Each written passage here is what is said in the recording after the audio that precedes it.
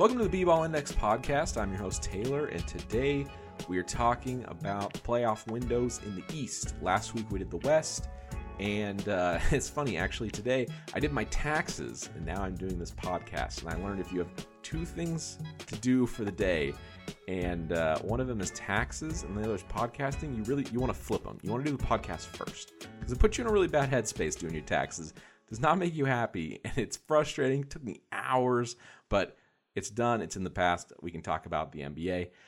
One thing I wanted to talk about more that I didn't discuss, in depth in the first episode was projecting playoff windows is really difficult.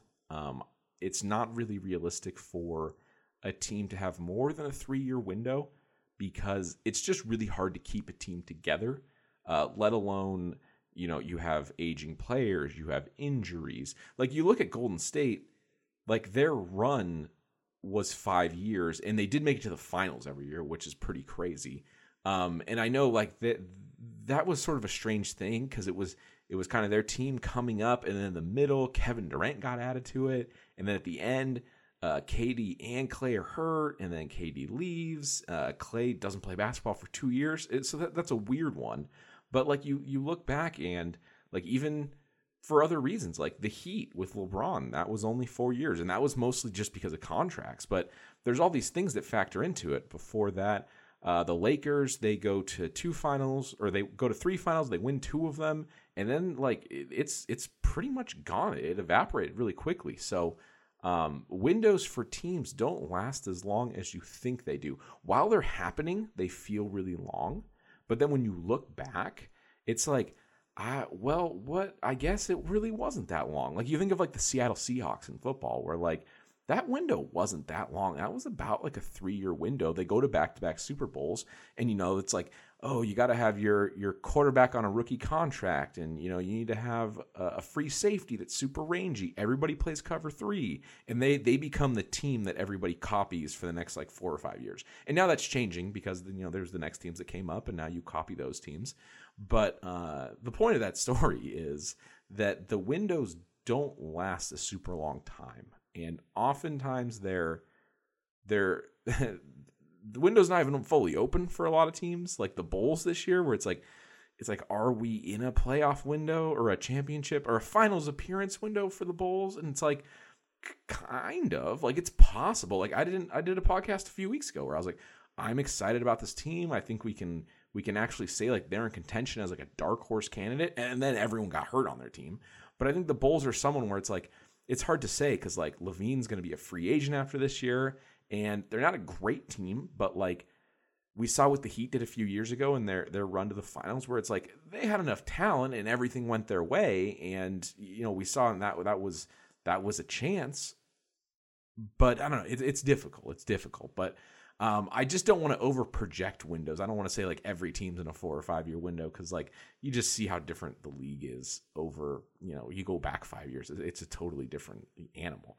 But let's start with Boston. I think this was the hardest team to sort of, I don't know, pin down because the ages, right? So Tatum's 24. He's superstar player, 2-way player, great offense, great defense.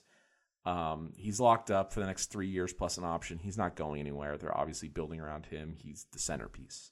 They have Jaylen Brown, 25 years old. He's under contract for 2 more years. They trade for Derek White. He's under contract for 3 years, age 27. Marcus Smart, 28. Robert Williams, 24. Where like the core of their team is not very old. Yes, you have Al Horford, who's 35. He's probably not going to be around much longer. He has 1 more year on his deal. And it's hard to say because, Tatum's there for 3 years plus an option. Derek White, they just traded for, who's been a fantastic glue guy.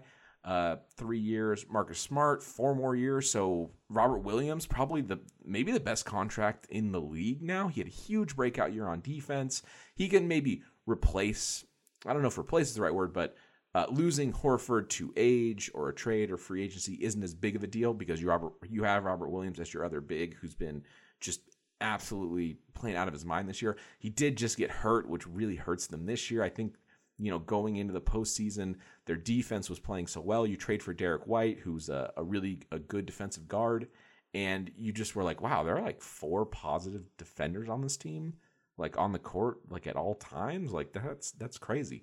So losing Robert Williams really does hurt this year. But the point of this episode is to say, like, what is their window where that's a blow for this year. But I would say they have, I think Denver has the longest window in the West. I really like them a lot, barring health. And I know that's a tricky thing to project, especially when everyone's hurt on the team. Or not everyone, but 2 of their 4 key players are hurt with serious injuries. I'm going to go 4 years for Boston. I'm going to say this is the best playoff window for the team because it might not all stay the same. Like I said, a lot of these guys are under contract, but even someone like Jaylen Brown, like they've been talking about if Tatum and Brown can work together long term. I don't know. I don't have an answer for you, but he's still an asset. Like if you trade Jaylen Brown, you can still get something really valuable back, and he's under contract for 2 more years after this one. So it's not even like you need to. But I really like what Boston's doing a lot. That Derek White trade really solidified this team and just had everything fall into place. And it was like a really great move that just sort of, I don't know, like just slid everybody over just a little bit and they all kind of clicked into place. So I guess I have a lot of good things to say about the franchise. Derek White it was a great trade. I think he's broken down really well in our numbers. So he has an A in playmaking and an A in on-ball defense. So he can create and he can play defense. And he has an F in our 3-point shot making stat, which is basically your 3-point percentage adjusted for quality. So he can't shoot, but he can play make and he can play defense and he can score and he can finish a little bit. He has a B in that. So I think that's actually one of the best illustrations of how you can look at our grades really quickly and be like, oh, so that's what this player does. And it's a glue guy thing. It's like he's going to help make teammates better on offense and he's going to do a lot of work on defense. And you put him next to Marcus Smart, where it's like, wow, that's a really good tandem. Similar to kind of what the Bulls are doing with Lonzo and Caruso.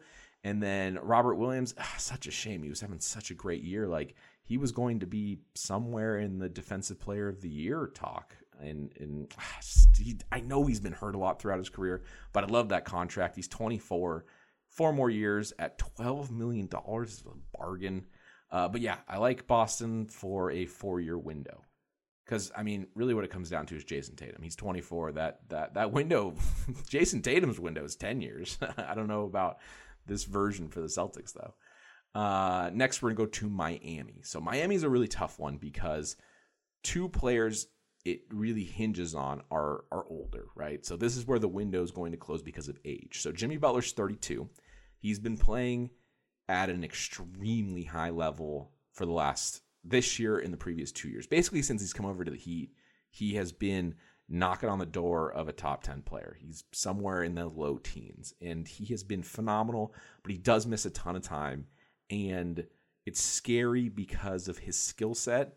Like, you're worried about how that ages because he can't shoot, does not shoot the 3 at all well, and he does, he is a really physical player on both ends of the floor, and you just wonder, like, how that's going to wear down. But also, I don't know, I think he's just got that kind of like X factor thing that can kind of propel him. Like you saw in the finals versus the Lakers 2 years ago, where like the Heat were just going to lose, right? They weren't good enough. They were injured and they just did not stack up against the Lakers. And he's still able to have a 40-point game in the playoffs where he was able to take over, like, basically, you hear it all the time, like biggest, brightest stage, like who steps up? And you have a guy like Jimmy Butler. So I think their window is this year and then 2 more years into the future. But that 3rd year is really tough. But definitely this year and definitely next year. Kyle Lowry's 36.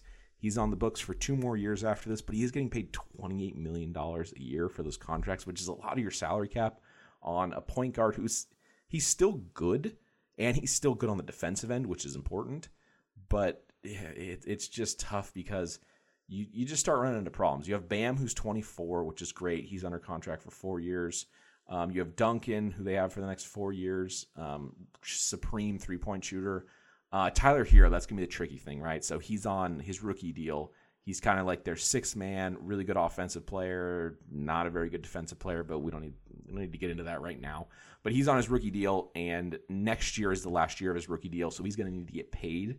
and then you start running into like some salary cap, some luxury tax issues. But I think the Heat for sure this year and next year, and then they might be able to. Something about the Heat, they're pretty good at squeaking out those extra years. They're a pretty good franchise. Next, we're going to the Bucks, and I think this is an interesting case because the Bucks, it's obvious they have Giannis, they have Middleton, and they have Holiday. So Giannis is 27. He's locked up 3 years plus an option. Middleton's 30, so in the middle of his prime. He has 1 more year plus an option. I would imagine he doesn't take the option. He gets a new deal. And then Holiday is 31. He's under contract for 2 years plus an option. So their core is together, right? Like they're not going to lose any of those guys, but the window doesn't last forever. And I think it's a little confusing because a lot of times it's just, hey, what's now and what's going on in the future. But if you look back, like we're in year 3 of the Bucks window. Like they had 2 years ago, disappointment losing against the Heat. They won last year. So the window's a success. I don't care what anybody says. I know we get greedy these days, but if you win a championship in your perceived window, it is a success. And then this would be year 3 where they have a very real chance of winning it. And then after that, it's like, what is going on? I'm going to say this is year 3 of a 5-year window. This is a very long window for a team. But when you have a generational player like Giannis, it can break some rules. And Holiday is the oldest of the bunch. He's 31.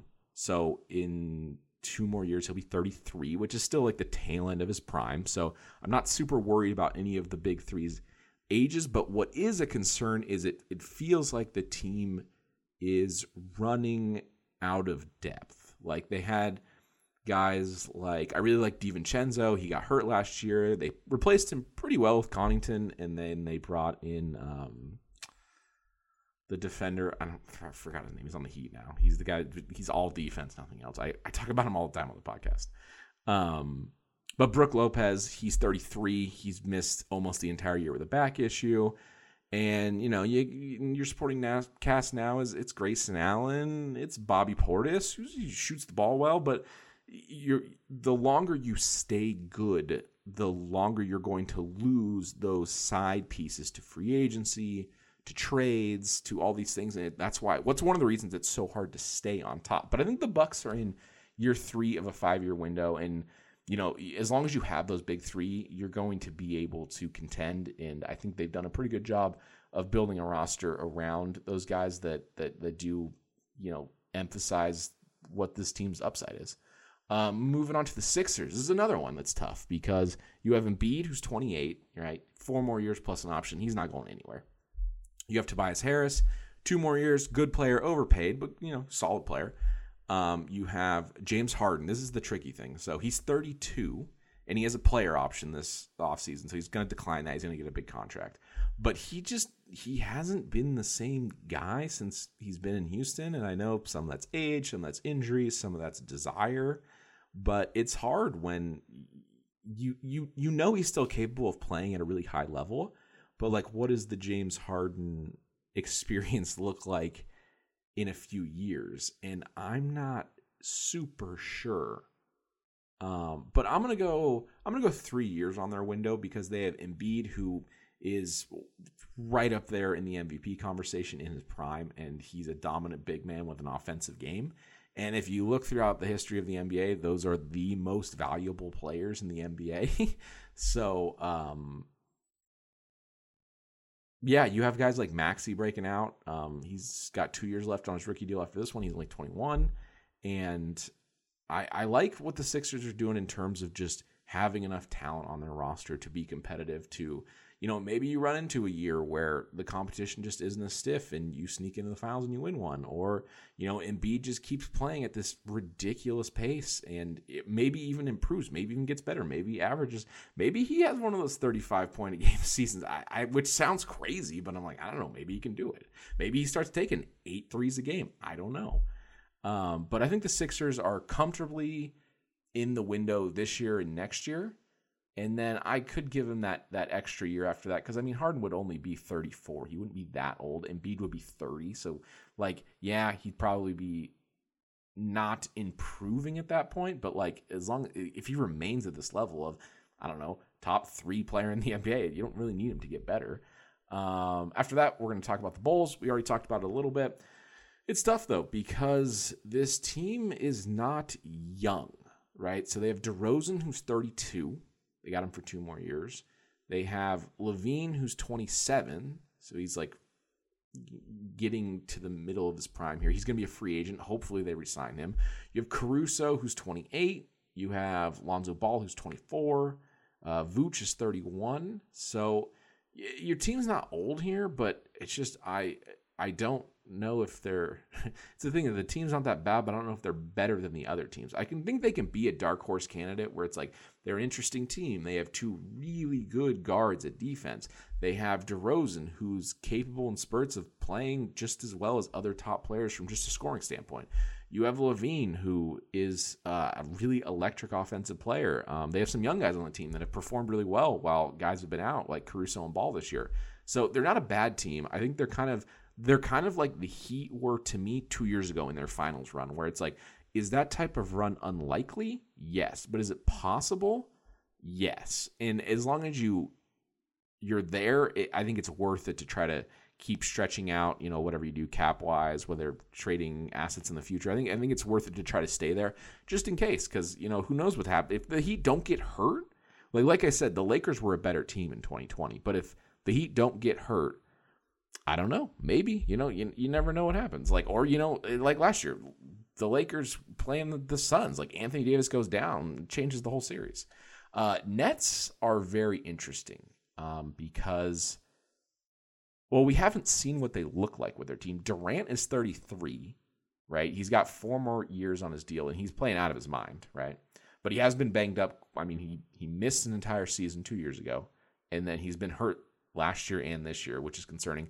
Kyrie Irving's 30. He's perpetually also hurt. He's a small guy. You have Ben Simmons. He's young. He's 25, which is good. Brings that defensive element they need. And then they have a bunch of shooters that are all like middle-aged. They have Harris, who's 30. They have Seth Curry, who's 31. They have Patty Mills. I think he's a little bit older than that. So they're not a young roster. Most of the guys are in their 30s except Ben Simmons, but he should be fresh. He hasn't played all year. Going forward into the next year and the year after that. But I think they're interesting because I think their window is 3 years. It's tough though. It's really tough. Isn't it crazy? Last year, or even going into the season, the Nets were just so if they're all healthy, they're just going to win the championship. There's just nothing that can stop them. And then this year happens where it's they are about to fall out of the playoff picture. And it's because all of their good players aren't playing for most of the year. Durant's been hurt, Kyrie with COVID, Ben Simmons wasn't on the team. Now he's on the team. He's not ready to play. I don't like the Nets. But the talent is hard to deny. So I'm going to say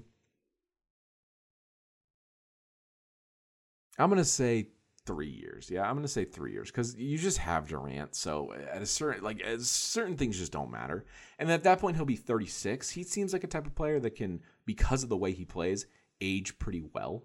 I know we talked about this with Golden State last week where it was part of Steph and Klay's part of the thing is these guys are supposed to age super well because of their skill sets, right? But yeah, so that's going to do it for the teams that I think have realistic windows.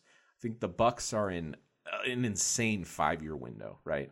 I think Miami's I'm going to change it. I think Miami's in a 2-year window. I think there's this year and next year. After that, it's tough. Jimmy Butler might miss more games. Kyle Lowry's 37, 38 then, and then Tyler Hero's got to get paid.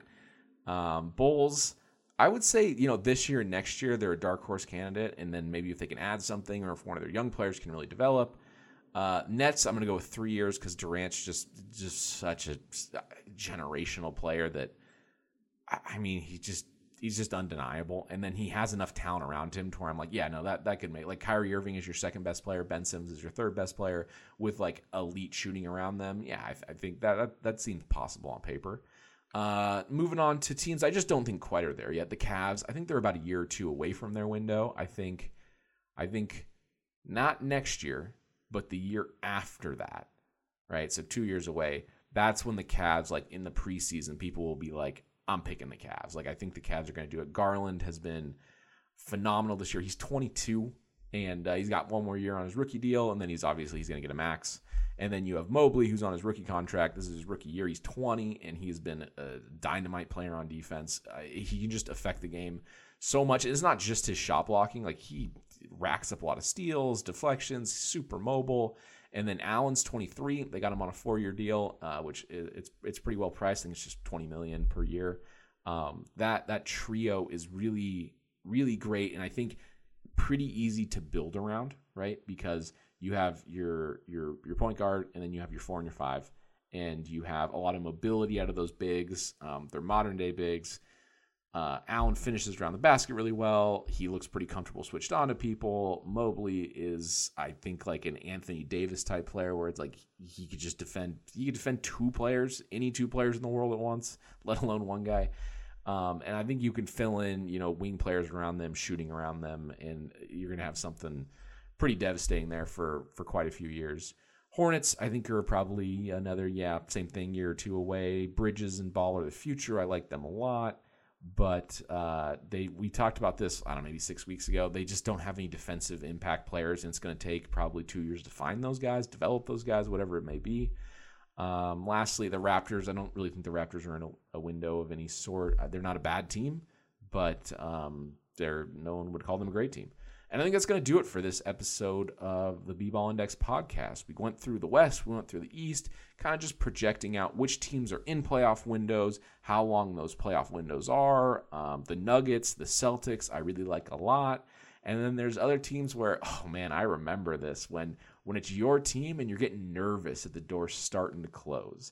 Like next year, for a couple of these teams, it's going to be a little bit nerve-wracking, where it's like, if you're the Heat, you're like, all right, we got to do something here, because like there are contracts coming up and there are players getting older, but we are still really good right now. That's another weird thing, is like when you know you're good right now, but you know that like it's not going to last, it does something, and it's difficult, very difficult mentally to deal with. But that's going to do it for this episode. If you want to follow me on Twitter, I never tweet anything, but if you want to give any feedback to the show, at Taylor Metrics, go ahead. I get my feelings hurt easy though, so keep that in mind. And we'll see you next week on the B-Ball Index podcast.